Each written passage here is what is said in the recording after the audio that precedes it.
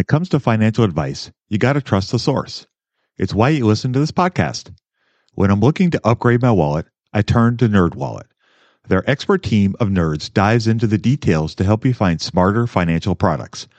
Before NerdWallet, I'd pay for vacations with whatever was in my wallet, but I was missing out on miles I didn't even know I was leaving on the table. Now I've got a new card worth more miles and more upgrades. What could future you do with more travel rewards? A hotel upgrade? Lounge access? Wherever you go next, make it happen with a smarter travel credit card. Don't wait to make smart financial decisions. Compare and find smarter credit cards, savings accounts, and more today at nerdwallet.com. NerdWallet, finance smarter. As with all cards, credit is subject to lender approval and terms apply. You're tuned in to the Investing for Beginners podcast. Finally, step-by-step premium investment guidance for beginners. Led by Andrew Sather and Dave Ahern to decode industry jargon, silence crippling confusion, and help you overcome emotions by looking at the numbers. Your path to financial freedom starts now.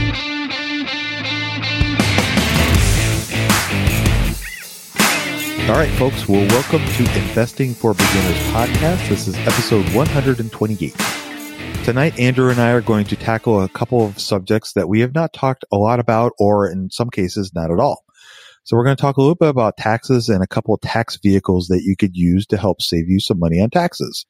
One of the vehicles we're going to talk about is an HSA, and we're also going to talk a little bit about a Roth IRA. So Andrew, I know you've had some recent experience with an HSA, so why don't you tell me your thoughts on that and we can chat a little bit. Let's chat less about my experiences with okay, medical issues and expenses, because that will just piss me off. Yep. But, an HSA is something that a lot of people can take advantage of. And even if you think you can't, I think maybe you can. So HSA, what is that? And, how can it help the average person? I think when you kind of look at the landscape of, particularly if you live in the United States, and the way that are the expenses and hospital bills and doctor bills and surgery bills, and how it's just through the roof and astronomical. And it's, if you don't have good insurance, and even when you do have good insurance, a lot of times the healthcare system in America is just the way it's structured has really made a lot of services really be really expensive. And, I remember reading a stat somewhere a while ago that said one of the biggest causes of bankruptcy is medical debt. And it's also one of the expenses in retirement that people sorely underplan for. And so it can be something that really, you could have what you think is a great path to retirement and financial freedom, but when you're not kind of taking some of the big medical expenses that can pop up into account, and a lot of these things happen with, just out of nowhere. And so that can really be detrimental and really hurt you. So I wish I had the magic solution, and outside of saying maybe move out of the country. Other than that, we just kind of have to deal with it as we live here. And the HSA can be one great way to do that, particularly if you start at a young age. So the HSA itself, it is a health savings account. Basically, the way it works is you can put money into it, and then from that savings account, you can take that money and you can use it to pay expenses, pay medical bills, everything to do with health, right? What makes it so special is that you get really good tax advantages with it. And so, in reality, actually, you can get a triple tax advantage. And that kind of sounds too good to be true.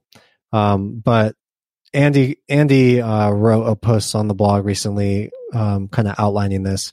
But basically, if you think about some of the other tax vehicles that investors can use to save themselves from the tax man a bit, You have the traditional IRA where everything is tax deferred, which means you get to basically deduct the taxes. So taxes you would have paid this year, you defer them, so you're not paying them. So you get a deduction on your taxes.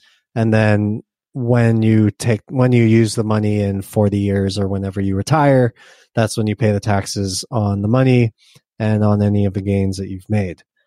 With a Roth IRA, it's kind of flipped, right? You pay taxes at the front and at the onset, but at the end of it, all of your gains, all of your investments, they all grow tax free.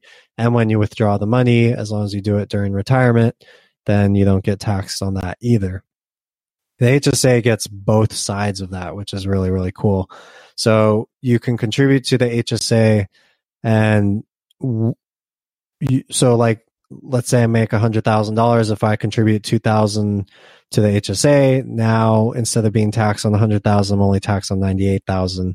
That $2,000 gets deducted and is tax deductible for this year, plus anything it gains. So, however you want to manage your HSA, whether you want to be an aggressive day trader, whether you want to trade options for, higher income with higher risk tolerance, or whether, you're investing it like we recommend with long-term investing, and, you might have a great stock that you need to sell. And so in a regular situation, maybe that would trigger a lot of capital gains tax, but in an HSA, you don't pay taxes on any of that growth. So you get the tax advantage, the capital gains tax advantage of a Roth IRA, but then you get the kind of income deduction from a traditional IRA, or even like a traditional 401k, how most people kind of think of that.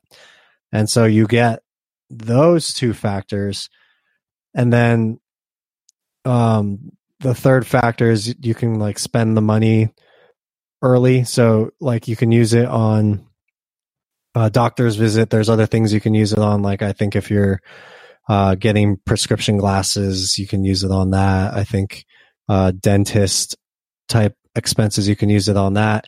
And, kind of to wrap it all up with a ribbon and a bow, whatever's left over at the very end, you can use that as retirement too. So in my mind, the way I see it, and unless I'm seeing it wrong, I see it as a more flexible IRA that like you can use to pay for any unexpected medical expenses that come up. And then, at the end of it, when you retire, it's like another IRA, because now that you still have that money and now you can use it for other things too. So there's a lot of cool parts about it. Are you familiar with the other option, what is it? The FSA? Is it FSA? When it comes to financial advice, you got to trust the source. It's why you listen to this podcast. When I'm looking to upgrade my wallet, I turn to NerdWallet. Their expert team of nerds dives into the details to help you find smarter financial products.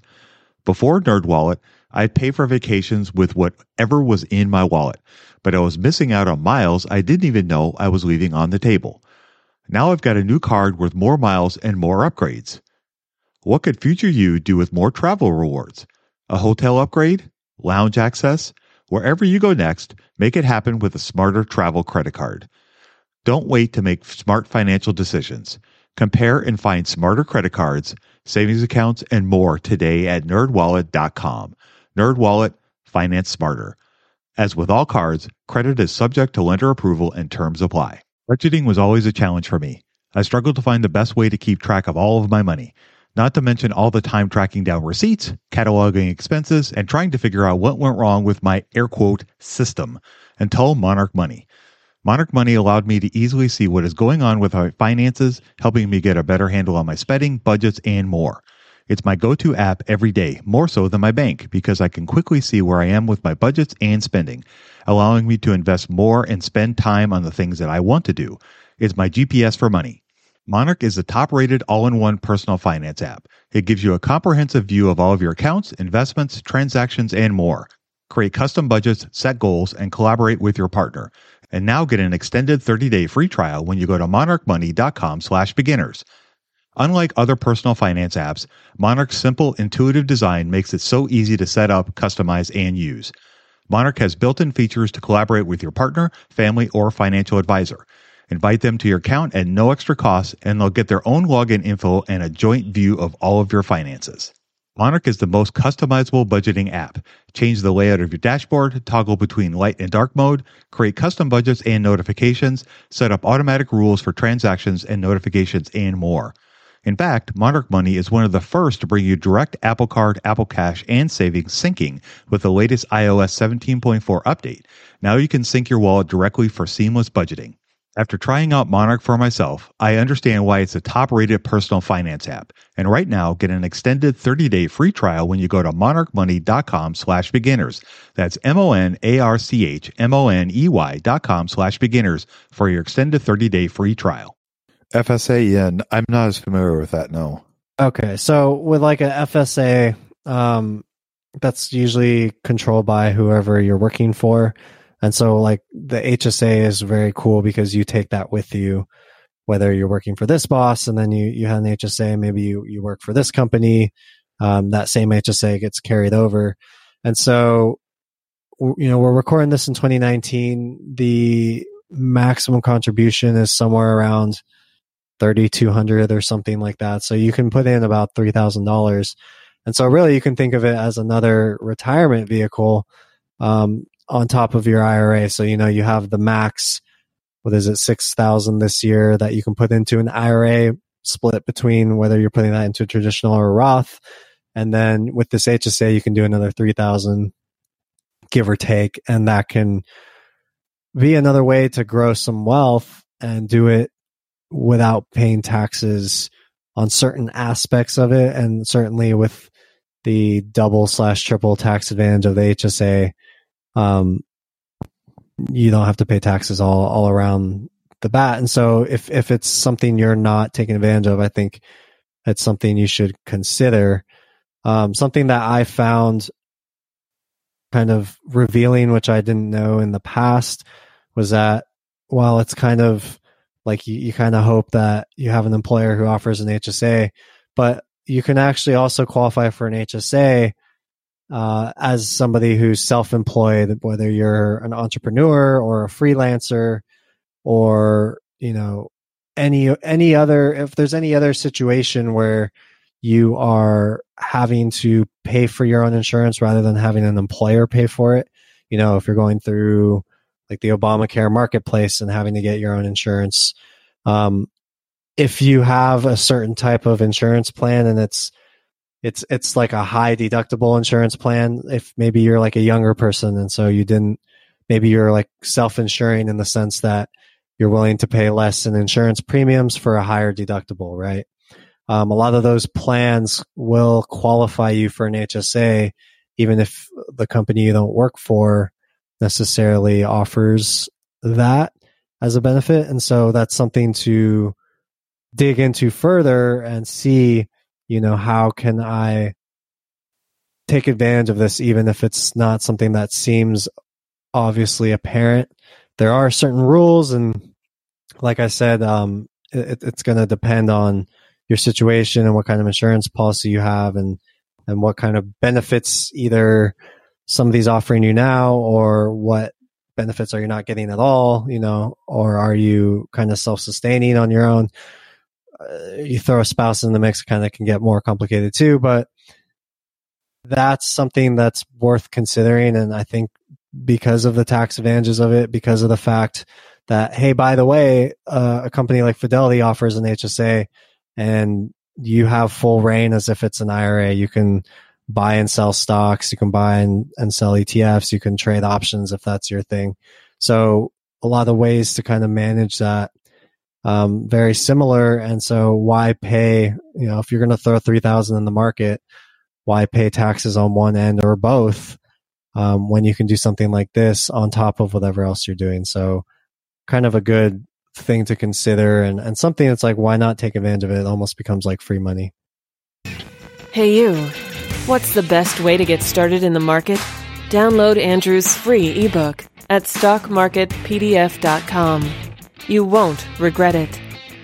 Yeah, it does. And you did a great job of outlining all that. And when I worked for Wells Fargo, I would have people come in and open HSAs, and frankly, I had not heard of them before I worked for the bank. And as I started to learn more about them as we would open them, they're fantastic vehicles, and for the right kind of person, it's a great fit for all the benefits that you talked about, from the tax benefits to being able to use it as an additional retirement type of account, to using it to manage your health care and your health functions. And I did come across quite a few customers that when they were opening accounts, they were actually they would get contributions from their employer to contribute to their HSA. To help with their, that was part of their benefit package. And I was like, wow, that's amazing. So some of these people would get up to $1,500 to $2,000 a year that they would get, and they would be able to contribute it to their HSA. So that was pretty fantastic. And some banks, Fidelity obviously is going to be different, but some banks like Wells Fargo, they had actually kind of limited options to be able to invest in. It was frankly mostly just mutual funds that were funds that the bank ran. So you couldn't just go in and buy whatever you wanted. So that would be something you'd want to check out before you open the account. If that's something that you want to use it for, that kind of style of investing, it's going to have a bearing on that too. So that would be something you'd want to check out as well. Yeah, actually, I bank with Bank of America, mostly for convenience and the fact that there's an ATM around every corner. And I looked into their HSA, and that it's the exact same thing. It's like mutual funds they pick out for you, right? So yeah, so it's I guess it would be convenient because you could transfer money in and out from one of the Bank of America accounts. But yeah, being somebody who likes to take more hands-on approach with my investing, that would be something kind of to think about. Yeah, exactly. Yeah, exactly. Yeah, another aspect of them is they will give you debit cards to use for making payments. So if you're buying prescriptions or you have a copay at your doctor, depending on how your insurance is set up, you can use the debit card that's linked directly to the HSA, and that's how you can pay for your medical expenses. And it's nice too, because as Andrew was saying, those are contributions that you're never going to get taxed on because you're using it for what it's really designed for, is to pay for your medical bills. And as a younger person, this is a fantastic vehicle you can use to cover some of your medical expenses, because Andrew's quite a bit younger than I am, and so his health needs are far different than broken down old me. So I have to an HSA is not necessarily the greatest thing for me because I have a much lower deductible, because I got to use it more with as I'm getting older, and I have a daughter and I have all those other expenses. So it's just, it doesn't fit into what I'm trying to do for me personally. But if you're younger, these are fantastic things. And this is something you definitely need to take advantage of. Hey, you're not the only one with the body breaking down there. I'm getting old over here too. Yeah, whatever. Until you get to 40, cry me a river. So you don't get hit with any taxes or penalties. Yeah, that's great advice. And with the elimination of commission fees, taxes are now one of the things that we need to make sure that we are cognizant of and pay attention to when we're thinking about our retirement and investments, because it used to be that we had to worry about commissions eating into our investments, but now we have to really just worry about taxes. That's really kind of the focus, I guess. That's a good point. The best way to deal with taxes as an investor? No, do tell. You just never sell. Yeah, true. I think that's like a Buffett or Charlie quote. It is. But what happens when he finally retires, quote, stops doing what he's doing? What happens to all that money? Whoever it's passed on to, whoever takes over Berkshire, and then they can continue doing the same thing too. Right. Yeah, I suppose. But yeah, in all seriousness, like, there is Buffett has been very public about being somebody who's really trying to be efficient with taxes as well. He understands how much that can eat up returns and somebody's wealth. And so, he's a big advocate of not paying a dividend for tax efficient. He thinks a stock buyback is more tax efficient, which it is, assuming the company doesn't dilute shares later. But, the other thing that he talks about is that if he were to try to actively manage a portfolio, he would prefer that the company inside that is the underlying business on the stock that he owns, that they're the ones kind of doing the work. And so he's not the one doing the work and trying to trade in and out of all these stocks and then dealing with the huge tax burdens on top of that. When you own something for a very long time, once you own it for over a year, now you're into long-term capital gains tax instead of short-term capital gains tax. And so those tax differences are pretty big too. And then, you don't get taxed on this investment until you sell. And so, if you have a business that's growing, let's say it's growing 10%, it's growing its earnings 10% per year. So, that business is paying taxes on its earnings every single year, just like I'm paying taxes on my paychecks, you're paying taxes on your paychecks, blah, blah, blah, blah, blah. But as an investor, you own part of that company. You're not paying taxes on that, even though everybody else is. And so it's going to continue to grow. And so as long as that company continues to compound growth at 10% a year, you're probably thinking that the share price of that stock will probably continue to grow 10% a year. And so you're having all this growth. And if it continues on top of itself, now you're having all this tax-free growth and it continues to compound. And that can be really powerful. You contrast that to somebody who's trying to get in and out of stocks and maybe buy one stock and then wait for it to go up 10% and then sell and then take that money and then try to go again and find something else that's going to grow 10% and then sell. Each time he's selling on that and getting that 10%, he's paying taxes on that. And so really, even if he is selling, even if he's finding these stocks growing 10%, selling, finding another stock growing 10%, selling, that's not the same compounding as somebody who just stayed in a company that was able to grow that 10% organically and do that to the share price instead.